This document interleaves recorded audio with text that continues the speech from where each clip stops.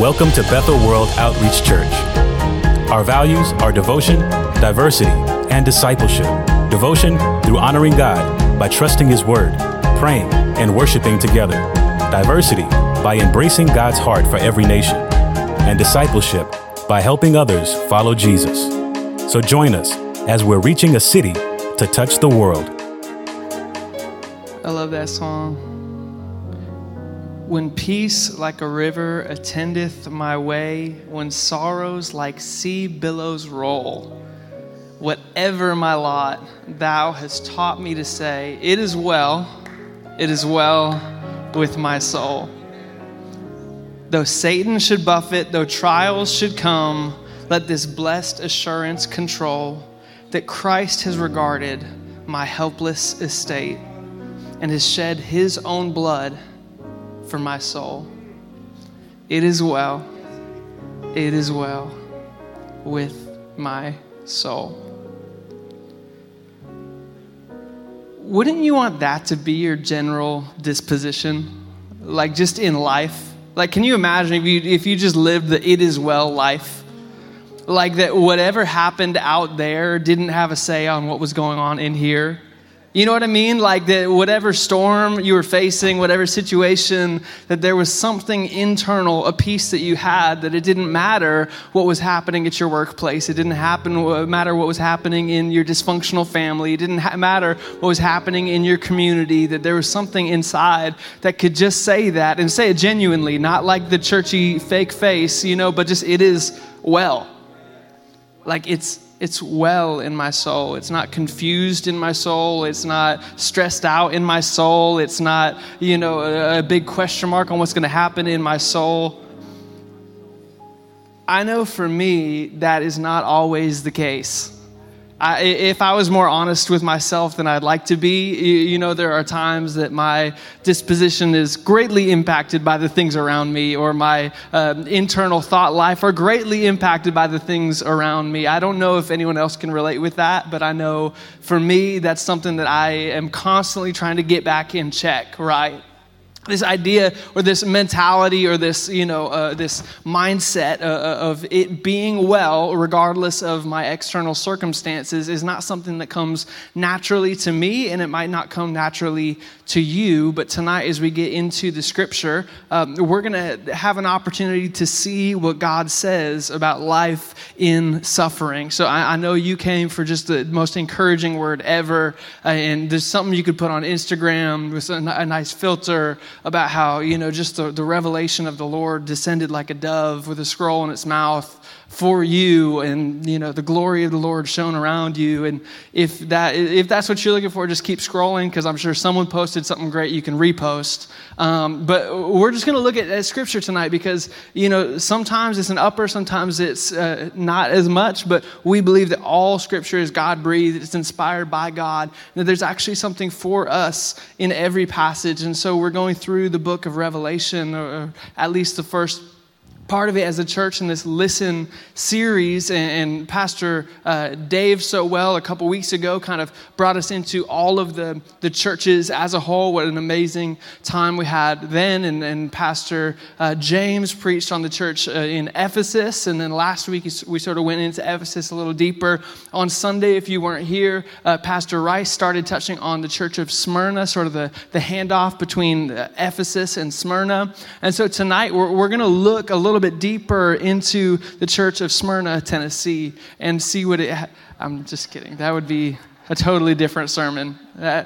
I'd love to hear that sermon if someone had that. That would be just awesome, I'm sure. But we're going to look at the church of Smyrna. It's the second church that there's a letter to in the book of Revelation, because I really believe, although there's a different tone to it than some of the others, that there's something for us that gives a new grounding to our faith that actually lets us walk out of here as stronger believers. And so here, like I said, it is not my general disposition to have the internal peace, but more so be influenced by my external circumstances, and maybe you can relate with that. And so I want to just put yourself in the shoes here. If that is not your default state, imagine if you got this letter from Jesus.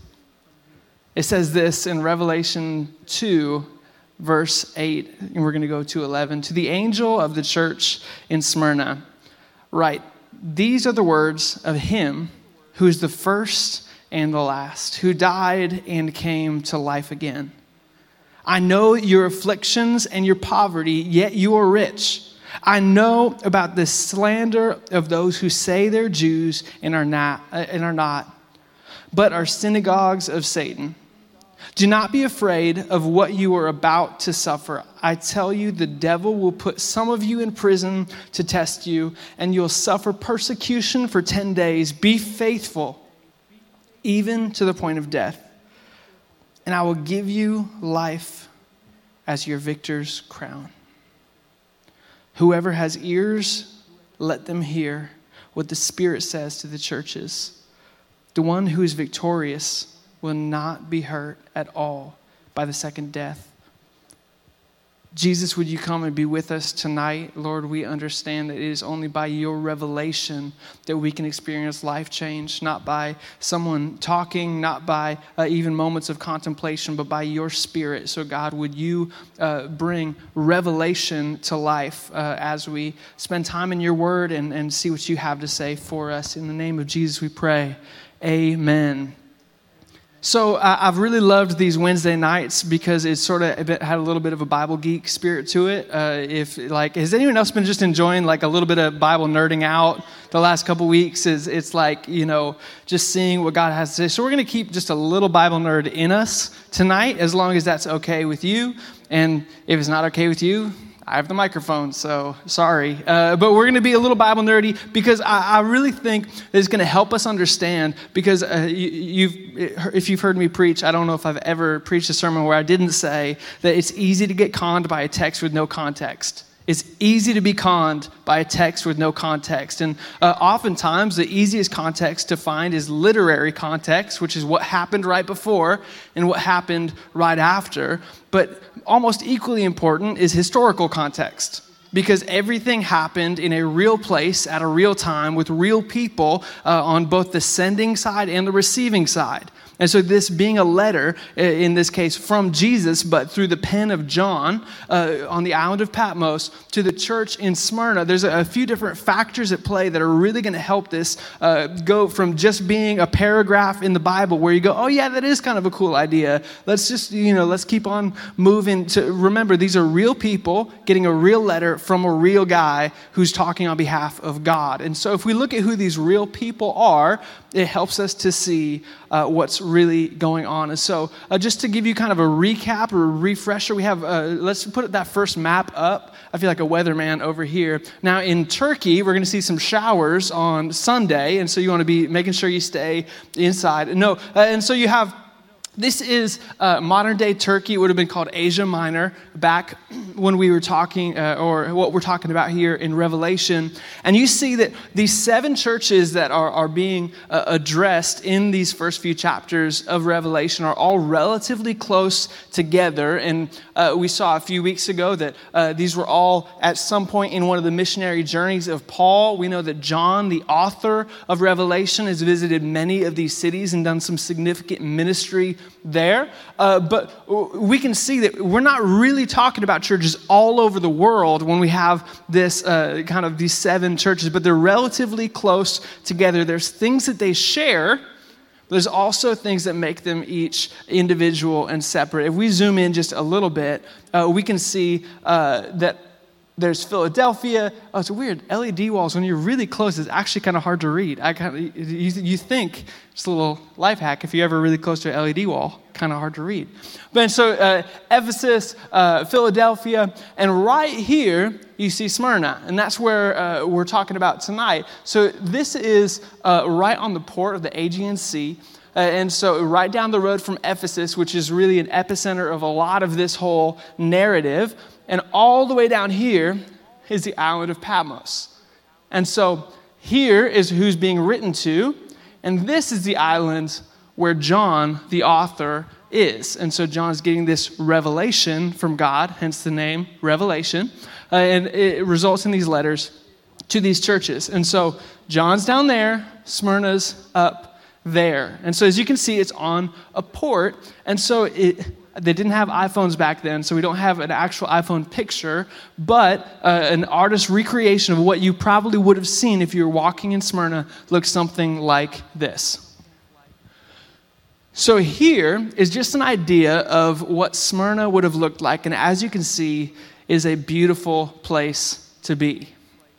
So in modern-day Turkey, this gorgeous view of the Aegean Sea, you have this port where there'd be trading and ships and all sorts of commerce happening in that port. And really that was what made it such an affluent city, that it was super popular for trading. It was really Asia Minor's gateway to that whole, to the Aegean Sea. And so people would be coming in and out and in and out. So by the 7th century BC, it was really kind of popping in there. It was really rolling, and people really had some money to spend. And so it's a rich city. It was especially rich because of wine was kind of one of their main things. And Smyrna, like Ephesus, was a city of wealth and commercial greatness. It was a large, beautiful, and proud city. They claimed to be the glory of Asia, and they were actually in competition with a few. They claimed to be the first city in Asia Minor. A few people were going for that as well. So a really proud city. And one of the famous streets in Smyrna was called the Golden Street. And on it had temples to all of these gods, God after God after God. There's Zeus and Aphrodite and all of these. But in the time that John's writing this, those pagan gods were actually on decline in terms of who was getting worship.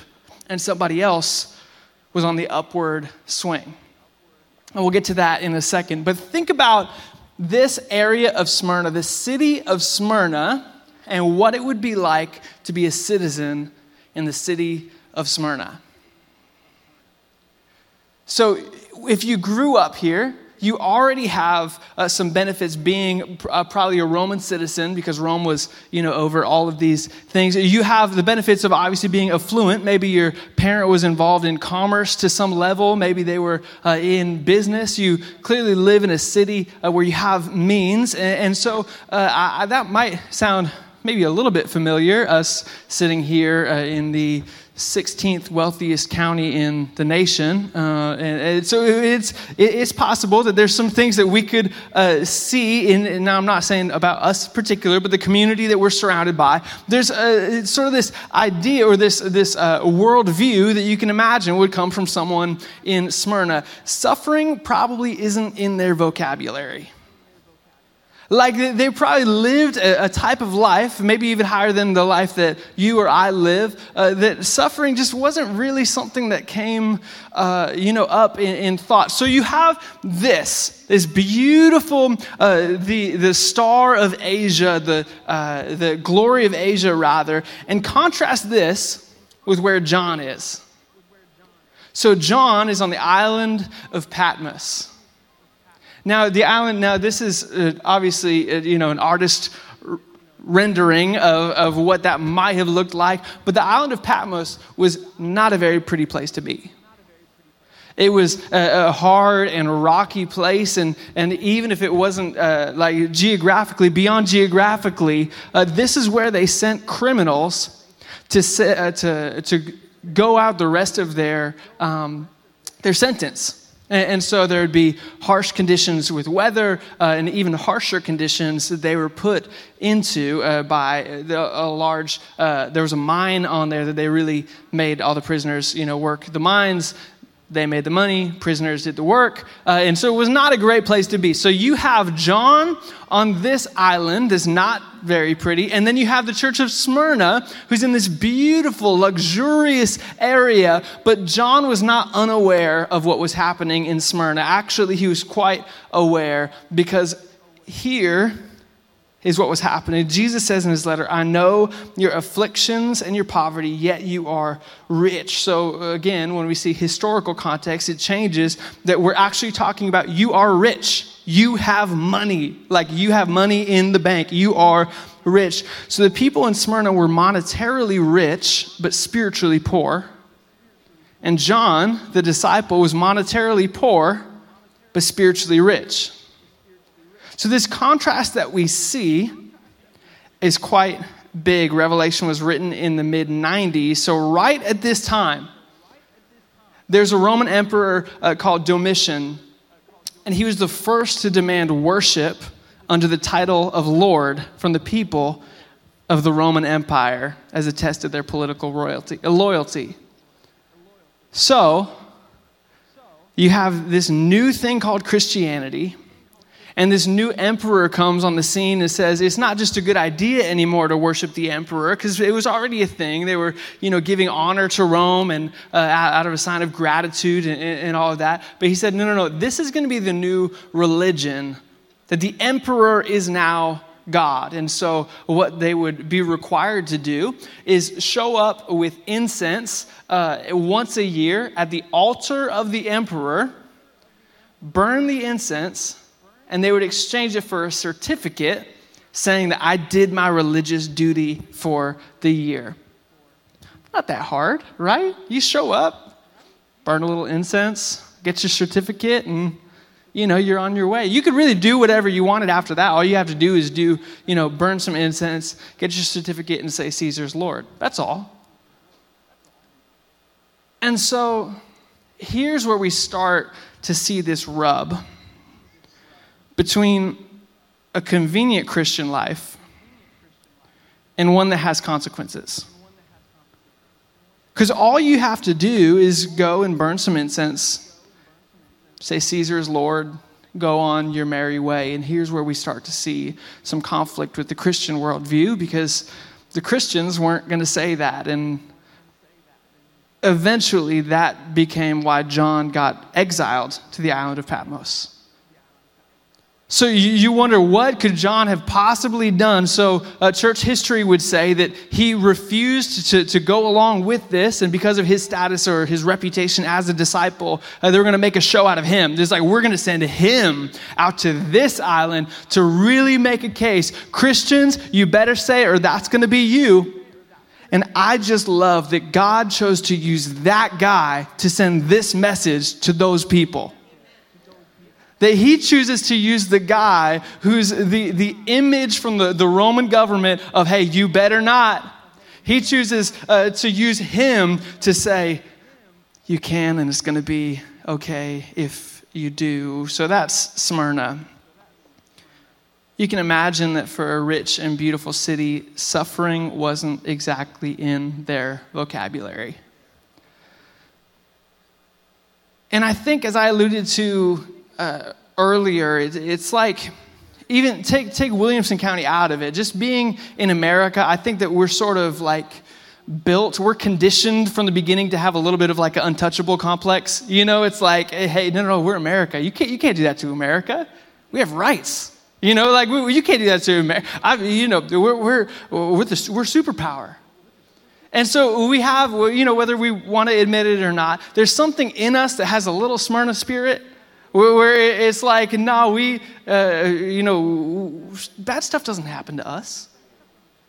So if I'm a Smyrnanite, I don't know what you call someone from Smyrna, Smyrnivian, Smirnoff.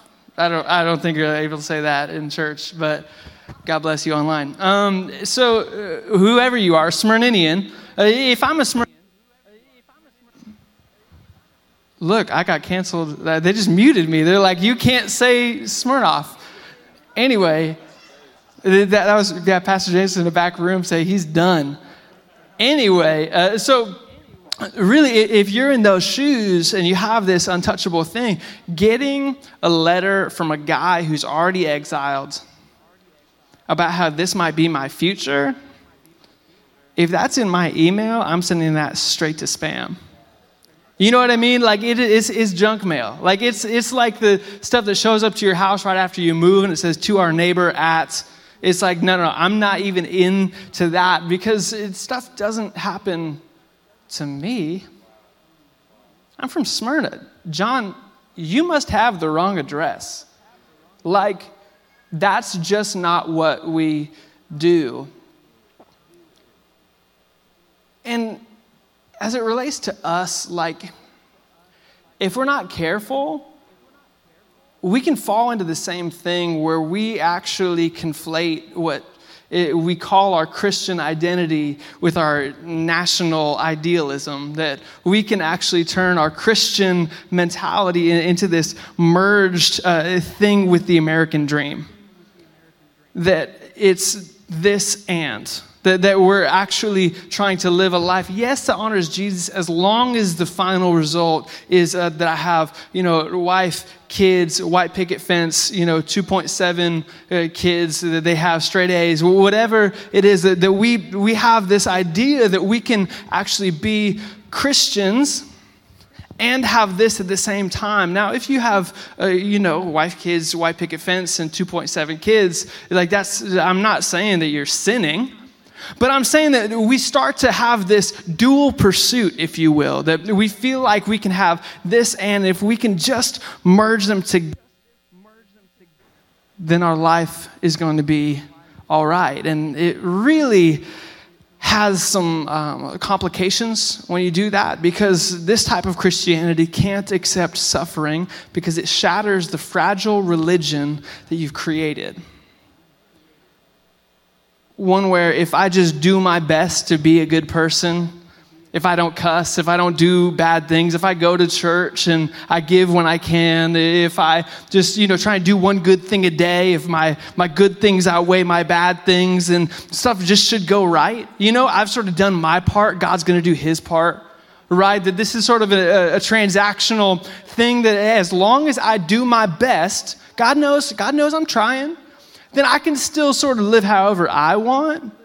That I can still, spend so much time on my side hustle that I haven't, actually met with anyone to talk about Jesus in forever, because I'm doing what's best for my family.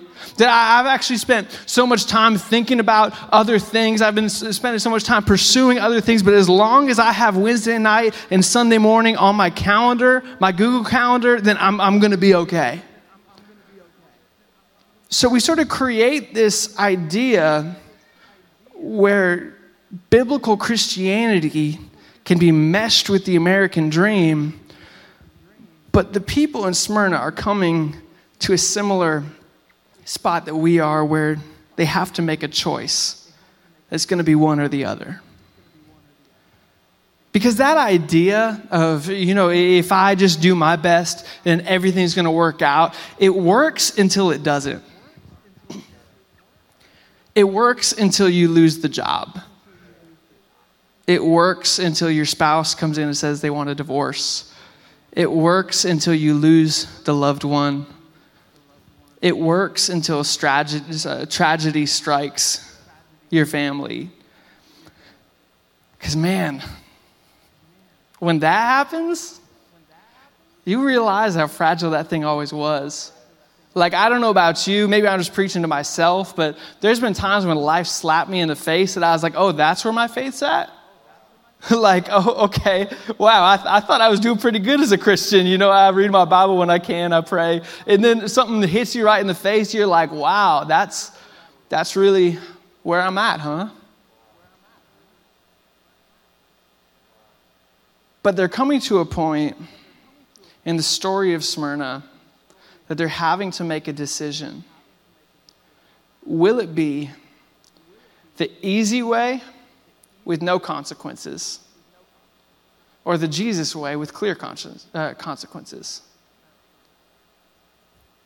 And there will come a point that we, in various ways, have the same decision to make. Am I going to go along with what my friends are doing and see what the world is trying to offer me, or am I going to go the Jesus way that doesn't end the same? Am I going to do what everybody else in my workplace is doing, whether it's ethical blurry lines or gossiping or whatever? Am I going to go that way, or am I going to choose the Jesus way and have the consequences? We have this choice that eventually we're all going to make, and piece by piece, the American dream becomes less and less compatible with biblical Christianity.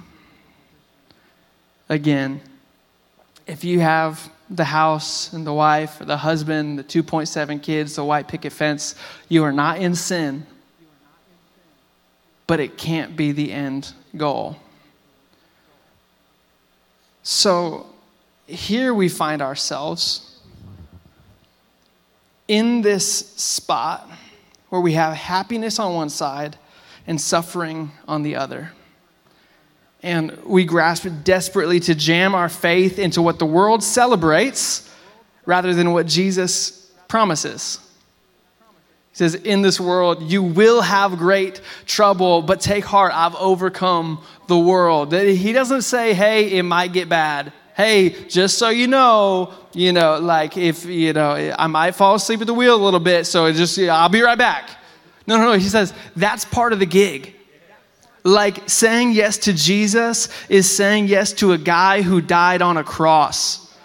Like saying yes to Jesus is saying yes to following someone into inevitable peril. He's not saying, hey guys, this is going to be awesome. Hey man, this is going to be great for your Instagram feed. Hey, this is going to get you so many followers. Hey man, you're going to be able to say you rode with me. We're going straight to the top, baby. Nah, he's saying, hey, this is going to get rough. But somehow, we've decided somewhere along the line that we can jam the Bible into this like positive thinking mentality of, no, it's going to be okay. If I just, do enough good things, then the bad part of Scripture, that's going to be for somebody else. And so here we have trying to jam Scripture into all of these things, but Jesus is saying to the church here that it can't be that way. Because the Christian faith isn't about becoming happy, it's about becoming holy. It's less about self-esteem and self-fulfillment as much as it is about self-denial and self-control. The world wants us, just like Caesar in this case, or is saying, no, you need to worship me. The world is telling us we need to worship happiness. Life is in the pursuit of happiness, self-acceptance, self-fulfillment. But Jesus is saying, no, it's embracing a life of difficulty and self-discipline and self-denial. And so the question is, which will we choose when the Bible verse isn't Instagrammable? Which are we going to choose when it's harder than we thought it was going to be? Which are we going to choose when Jesus is asking us to give up something that we think is precious to us? Which are we going to choose? When life gets hard, which are we going to choose? It's less about self-esteem and self-fulfillment as much as it is about self-denial and self-control. So the question that we're faced with here is, will we still choose to follow Jesus when we know that there are consequences? It's easy to follow Jesus when it's easy. But will we still choose to follow Jesus when we know there are consequences? But what I love about this, each of the letters to these churches follow the same structure. They each include a greeting. They say who Jesus is. And so in this case, he says, let me pull it back up. The one who died and rose again, saying that there is resurrection. Even if this ends in death, there is a resurrection available in Christ. They each involve some sort of instruction to the church. And in this case, and they end with an encouragement to the church and an encouragement to believers. And in Revelation 2:10, I love that he says this: do not be afraid of what you're about to suffer. I tell you, the devil will put some of you in prison to test you, and you'll suffer persecution for 10 days. Be faithful, even to the point of death, and I will give you life as your victor's crown. Tomorrow's crown is worth today's cross. Tomorrow's crown is worth today's cross.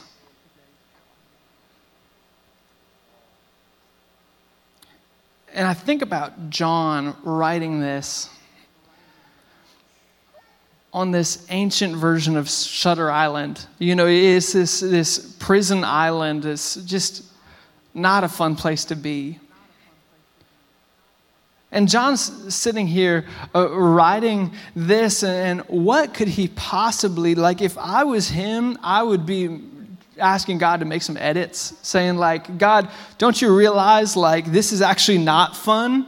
And you're asking me to tell them that this might be them. Like, let's just, I don't know if that's great, like marketing, God. Like if you're trying to follow, get them to follow you, maybe we leave the Patmos situation out of it. But you have John writing these things. So what could it possibly be in John that could roll like that? And it brings me back, my mind goes straight back to in Acts 4. Peter and John are in prison, and they come out just really, an act of God to get them out. They go back to the other believers, and in Acts 4, they go and they start praying, and they say, God, those people that were just holding Peter and John are the same people that you ordained to kill Jesus. That it was by your will that they did those things. So God, give us boldness to keep on preaching your gospel. They didn't say, God, go smite them.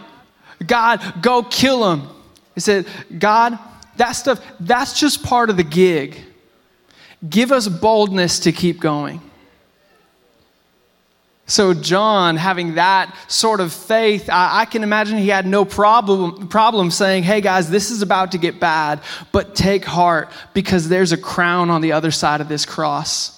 That this is not the end, that there's another life after this, that there's something that you're earning now that nothing else can destroy, that there's something that you're investing in now that you'll get a reward for later, maybe not even in this life, but it's worth it. That the crown on the other side of this cross is worth it. The crown on the other side of this cross is worth it.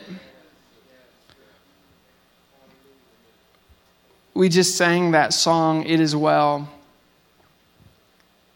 And I don't know if you know the story behind that song.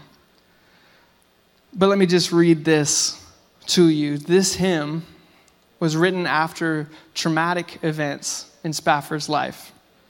The first two were the death of his 4-year-old son in the Great Chicago Fire of 1871, which ruined him financially. His business interests were further hit by the economic downturn of 1873, at which time he had planned to travel to England with his family to help with D.L. Moody's upcoming evangelistic campaigns. In a late change of plans, he sent his family ahead while he was delayed on business concerning problems that followed the Great Chicago Fire. While crossing the Atlantic Ocean, the ship sank rapidly after a collision with a sea vessel, and all 4 of his daughters died. His wife, Anna, survived and sent him a telegram, saved alone.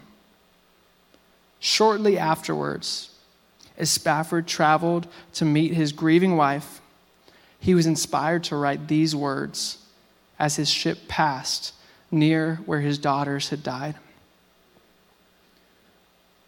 When peace like a river attendeth my way, when sorrows like sea billows roll, whatever my lot, thou hast taught me to say, it is well with my soul. Though Satan should buffet, though trials should come, let this blessed assurance control that Christ has regarded my helpless estate and has shed his own blood for my soul.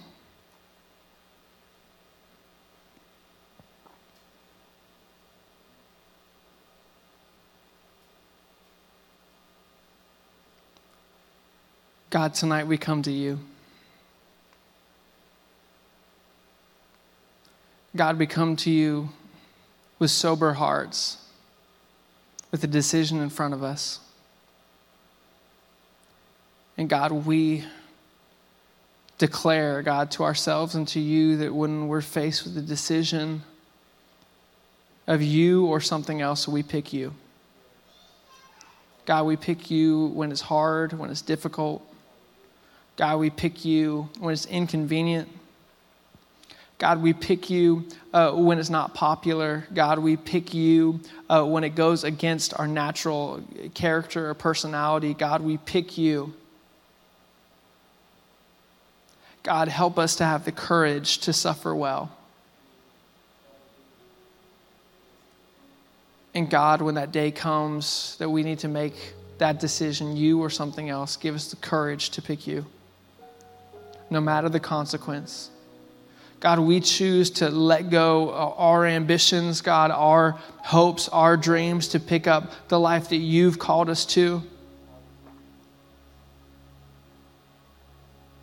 And God, we choose to put you first, because we know that what you have for us is so much better than what we have for ourselves.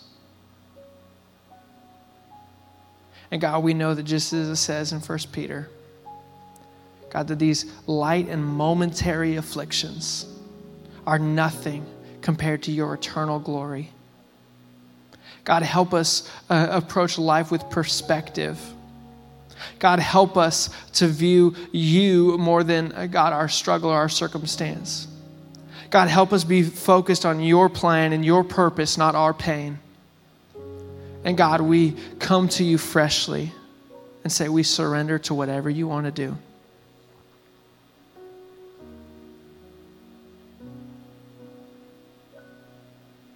God, we give you our lives afresh tonight.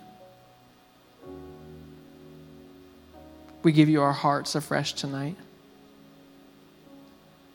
And we say, we choose you, God.